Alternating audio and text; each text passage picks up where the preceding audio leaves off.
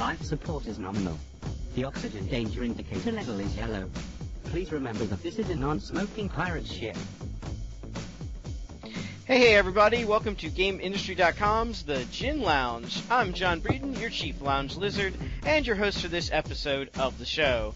Today we are going to be celebrating all things Metal Gear, as Metal Gear Solid celebrates its 25th year birthday anniversary. Well, when you're talking about a game, is it an anniversary or a birthday? It's kind of a little bit of both, I guess.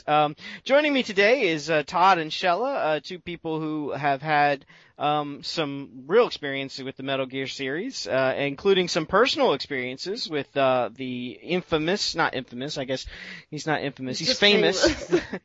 Just famous, yeah, he's not the famous creator of the game. Yes, he's kind of almost like Sid Meier. He's one of the top developers that hasn't done anything to become infamous. He's just famous. So, but Todd, I know you've covered this for a long time. Why don't you tell us a little bit about the Metal Gear Solid series and just about where it got started and why we're still talking about it 25 years later? Well, the Metal Gear series started originally back in 1986, 1987 in Japan. It was released for a Japanese computer called the MSX. Was not really well released here in the U.S. Wasn't supported. It was more well known in Europe and Japan.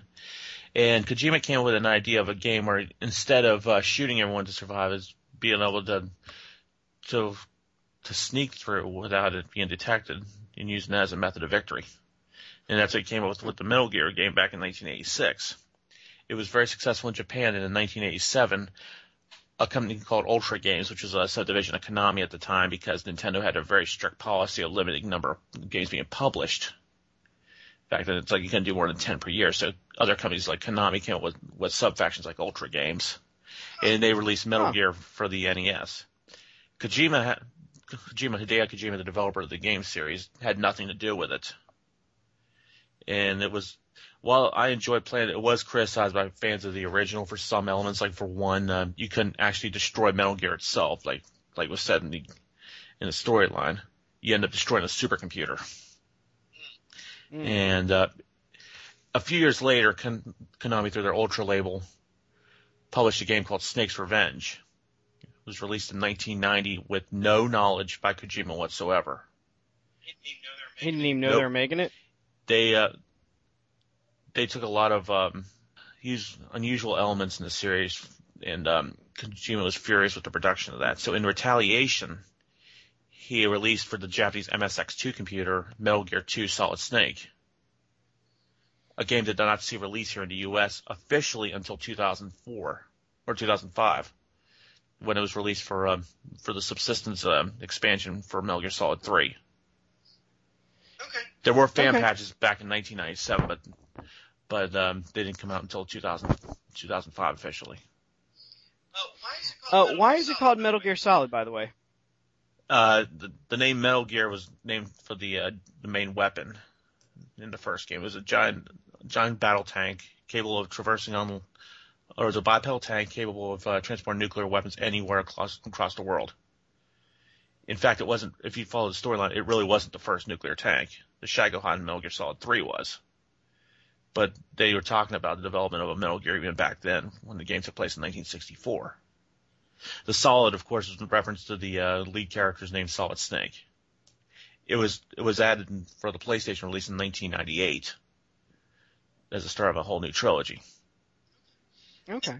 Now, how did it, so you're saying this was basically one of the first games where you could actually use stealth instead of, cause that seems to be a fairly common element. I mean, is that really the thing that is the reason why we're still talking about it 25 years later? Because it basically added this new gameplay element that we really weren't used to before, or, you know, at least it wasn't. That was one of them, yes. The other would be regarding with starting with Metal Gear 2.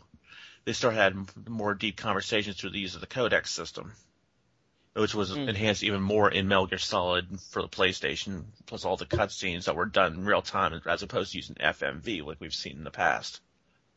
Right. Okay. Not to mention, of course, the top tier voice acting that was done starting with Solid. Mm-hmm, mm-hmm. Okay. Well, Shelley, you were like, no, it's more than that. So what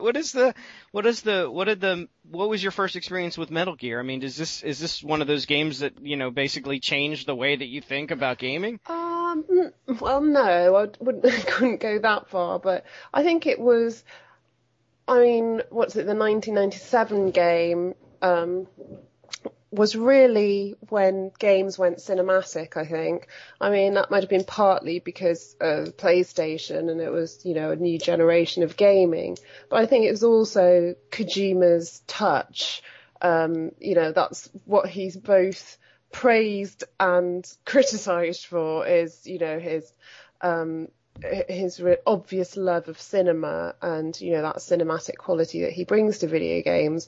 And, a lot of some players, say we don't get to actually play it enough. It's, there's too much stuff to watch, there's lots of cutscenes and they're really long, which is why it makes Metal Gear probably one of my favourite games to watch. I hate playing the thing, but I quite like sitting next to someone and watching it.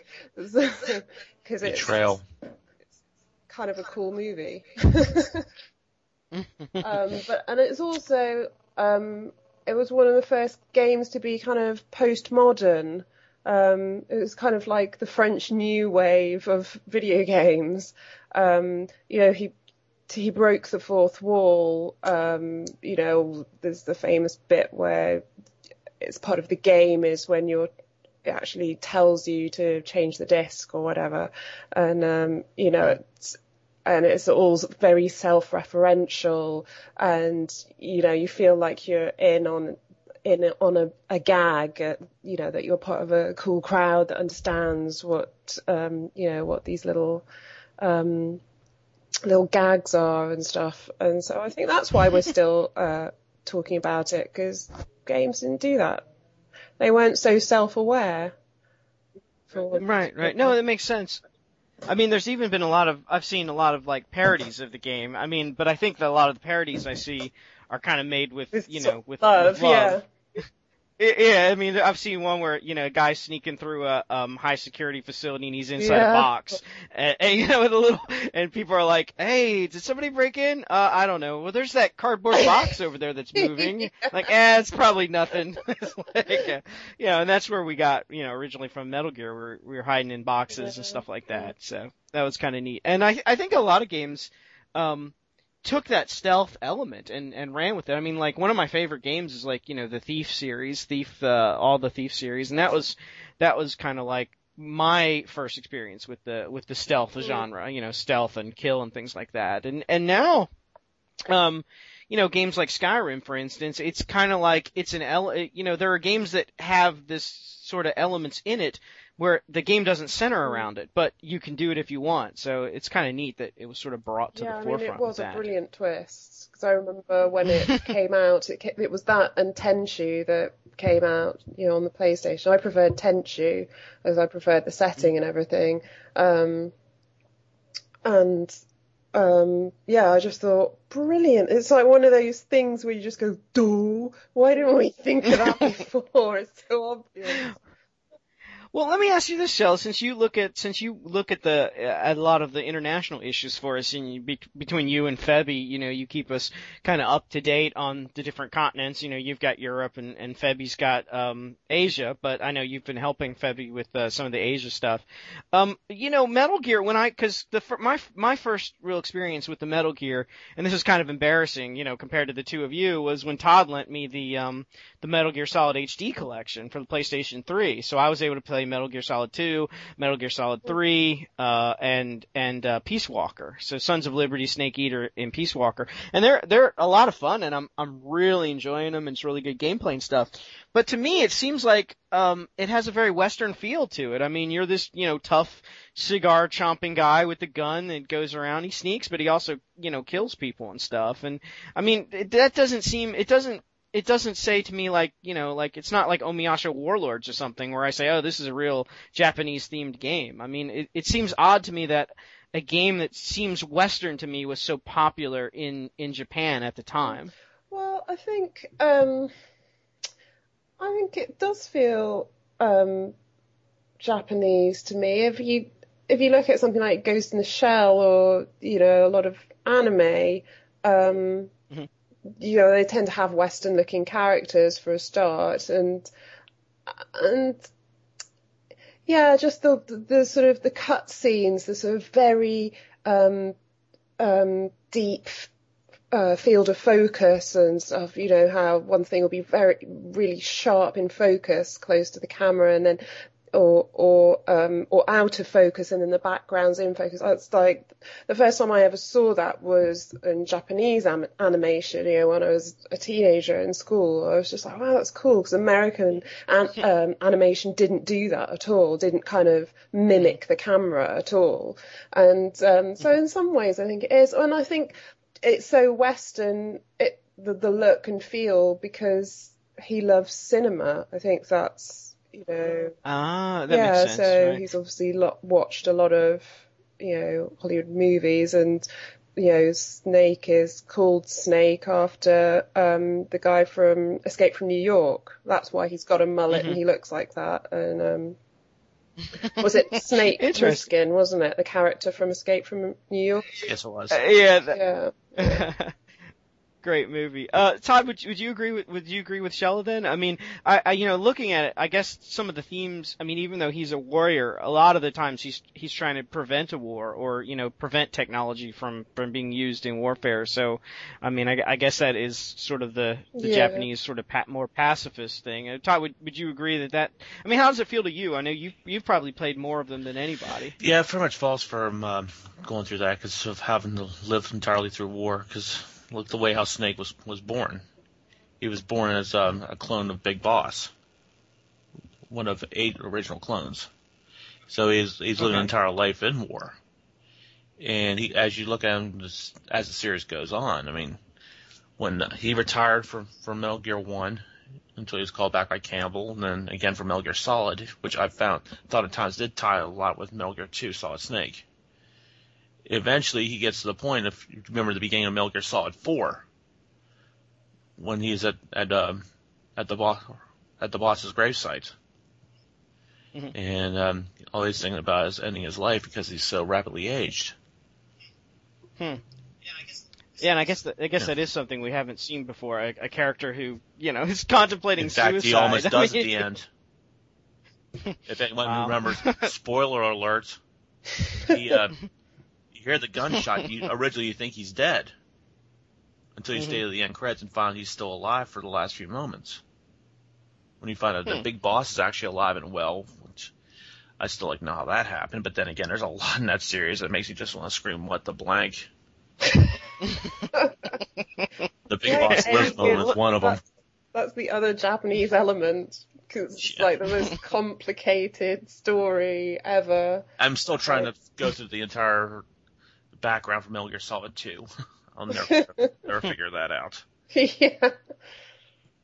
Well, talking about the series, and just the ones that Kojima, you know, had a hand in, you know, I mean, the whole thing, I guess, is within the world, but just looking at, we'll consider just the stuff that he created as canon for right now. So the series has it had its ups and downs? I mean, was there one that was like a pinnacle where it was like, this was like the best, you know, this had the best storytelling element? Were there any that, you know, kind of jumped the shark a little bit? Or was it sort of like, you know, more like the Grand Theft Auto series where they're all pretty good and some people might like San Andreas more or Vice City more or something like that, but there weren't any that were like good or bad? I mean, is the series pretty much like that? Or was it, you know, were there some that were like, you know, not that well, of the ones that he created? And I'll ask Todd first, and then we'll go if to any, Shella. I'd say a jump to shark moment, maybe, like I said with Metal Gear Solid 2. I mean, was that with the suicide thing? No, the suicide thing was Metal Gear Solid 4, and I wouldn't really consider that a jump to shark moment. That sounded pretty cool, actually. I mean, it did make a lot of sense, but no, MGS2, I mean, it stunned a lot of people. First of all, you weren't playing as Snake. Well, you were in the first part, but the second part you were playing as Raiden, and not many people expected that. And Kojima's attempt was he wanted to create a new character to be similar to one you play as Snake in the very first Metal Gear. And was that plus all the philosophical elements of the game that went over a lot of people's heads, and some people criticized that it was way too wordy. And they rectified that with Metal Gear Solid 3, where the trailer side E3 said only the true Snake is the real hero. I mean, it kind of hinted that Snake was coming back, even though it was actually a big boss you were playing as. But it felt like you're playing as the original Snake. Right, okay, then, that makes sense. Go ahead. 4, I will admit, I mean, it was a good game, but it felt more like a shooter rather than a stealth game. Maybe that was their attempt to try to, make it. I mean, at the time that 4 came out, it was shooters were. Yeah, it almost felt like so Call of Duty wannabe at times. Yeah. I could see where they would maybe do that for marketing reasons at the time. Shella, what do you think? Do you have a favorite? Do you have any that you're opposite to Todd?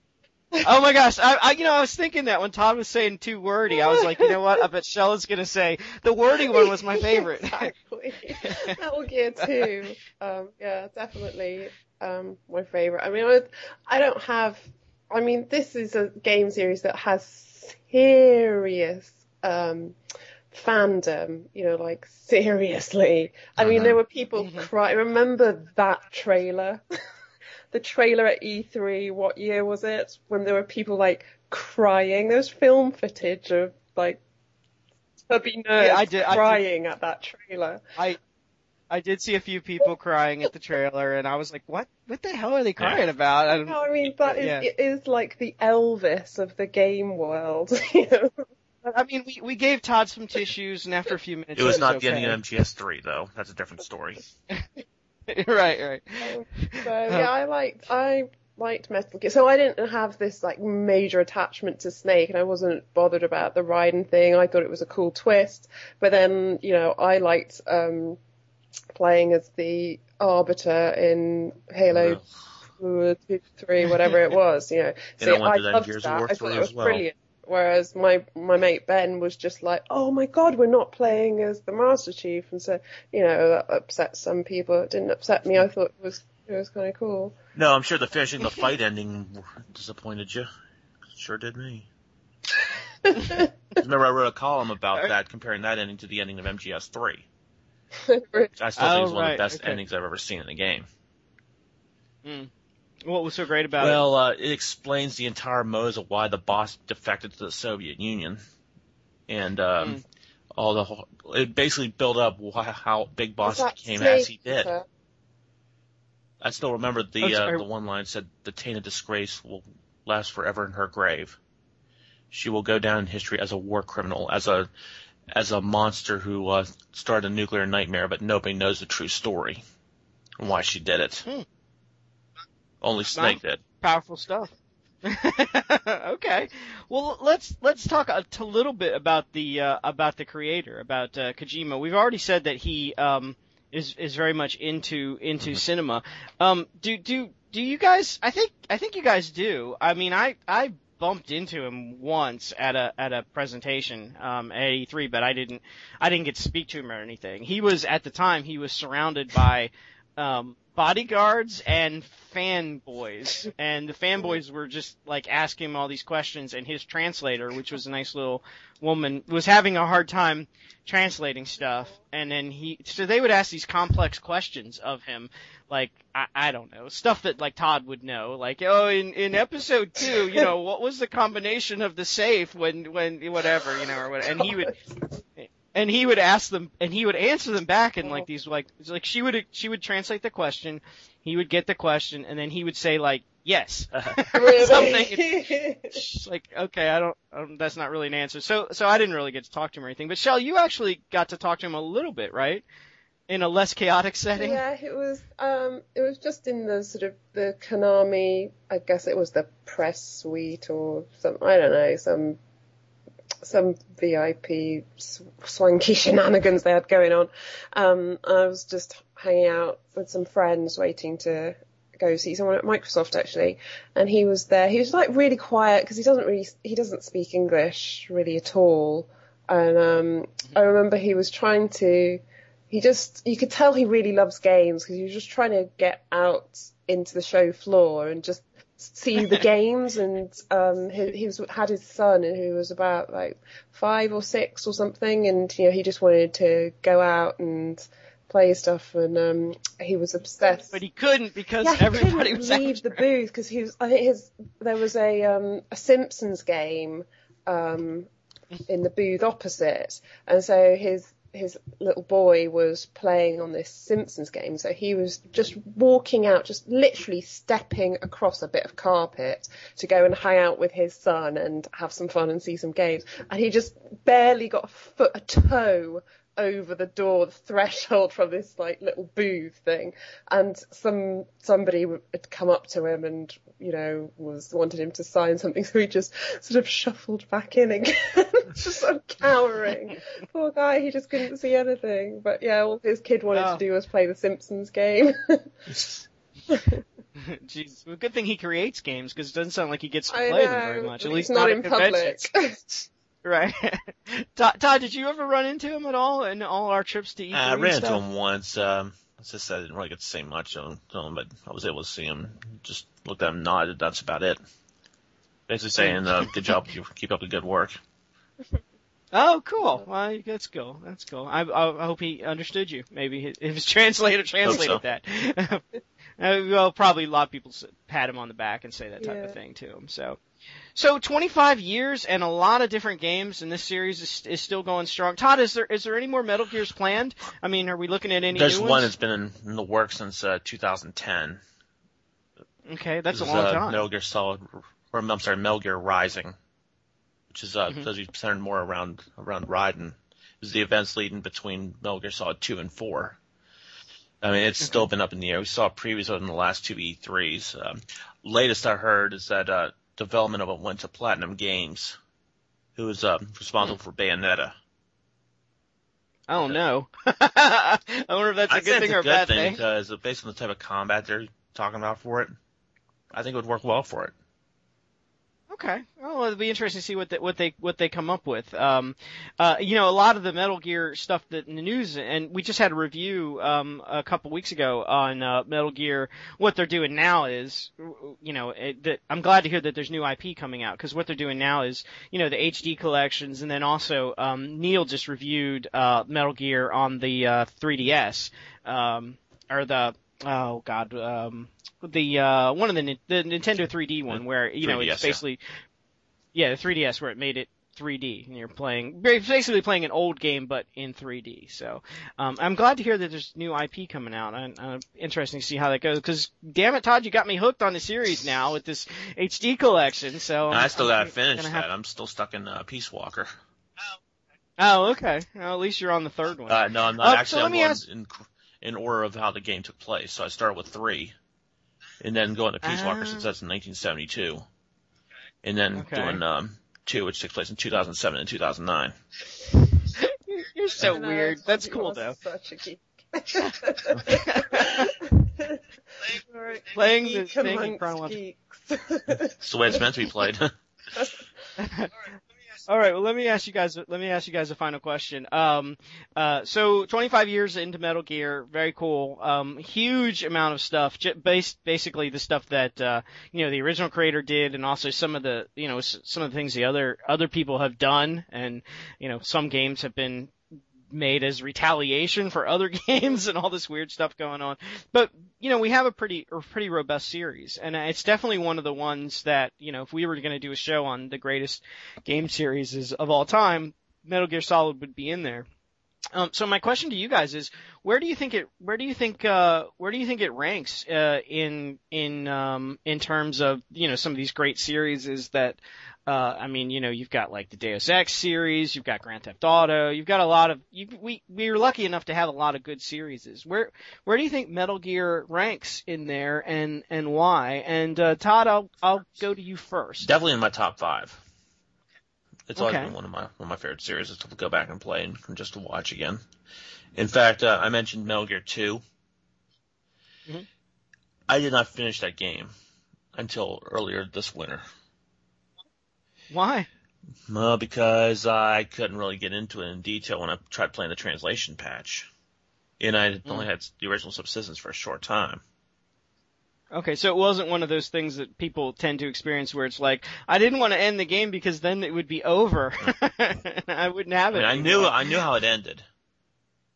I mean, I knew the storyline and everything. I just never had a chance to witness it firsthand. Because like they said about how in Metal Gear Solid, how Big Boss's body was found to be severely burned when they found his remains. They found out why, because after you destroy Metal Gear, your body's set on fire and you have to disregard all your weapons and equipment. You have a one-on-one shootout with him, and the only thing you can end up using is a lighter in a spray can. Very, very cool. So top 5, huh? Near the top of the top 5 or near the bottom of the top 5? Probably middle ground.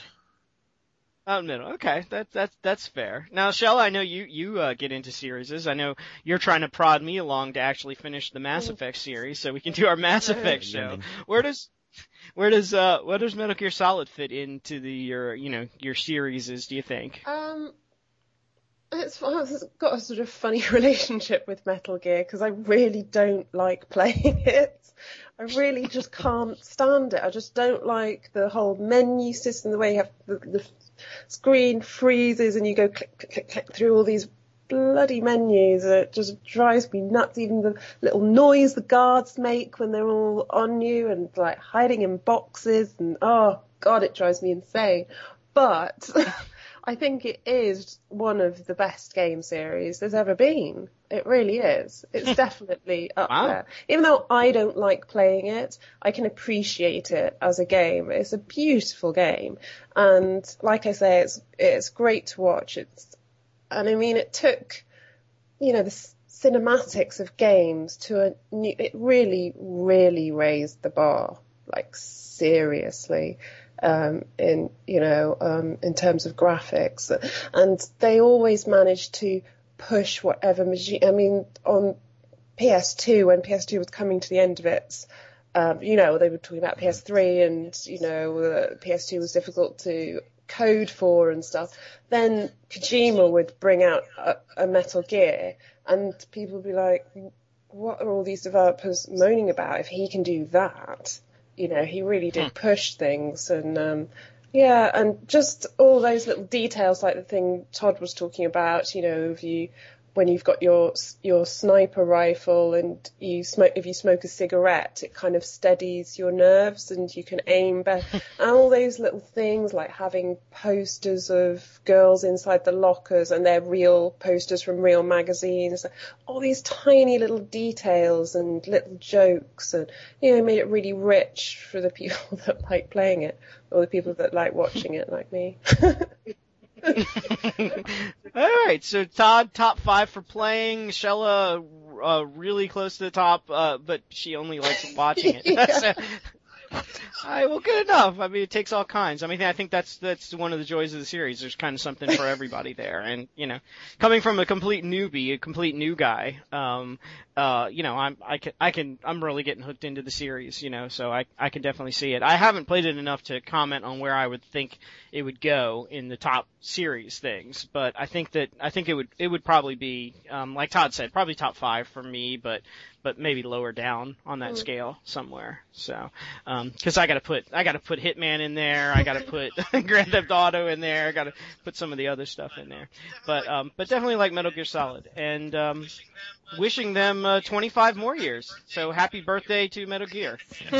And thank you both for joining me today. We will see you next week in the lounge. Our email address is ginlounge@gameindustry.com. And you can also find us a bunch of other places like Facebook, Google+, Twitter. So, and you can subscribe to our newsletter and we'll give you the feed. It's free and, every week it comes with links to all those places. So that's the best way to find us. All right. Well, we'll see you next week. Happy Metal Gear Day. And, let's the three of us decide to get together 25 years from now for the 50th anniversary of Metal Gear Solid. And we'll be talking about, Metal Gear Solid 18 or something like that. One can only hope. All right, take care, everybody. Have a good day.